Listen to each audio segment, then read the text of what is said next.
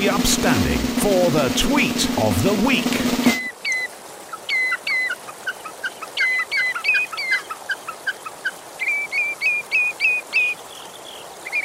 The tweet of the day is redshank.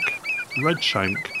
They used to be a fairly common breeder over here, but now, sadly, not so common.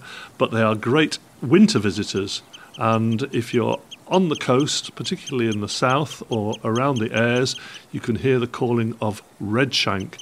You might also see them too. They've got very long red legs. That's why they get their name, redshank. Yeah. And in flight, they have a broad white wing band as they fly off, making this lovely peeping call.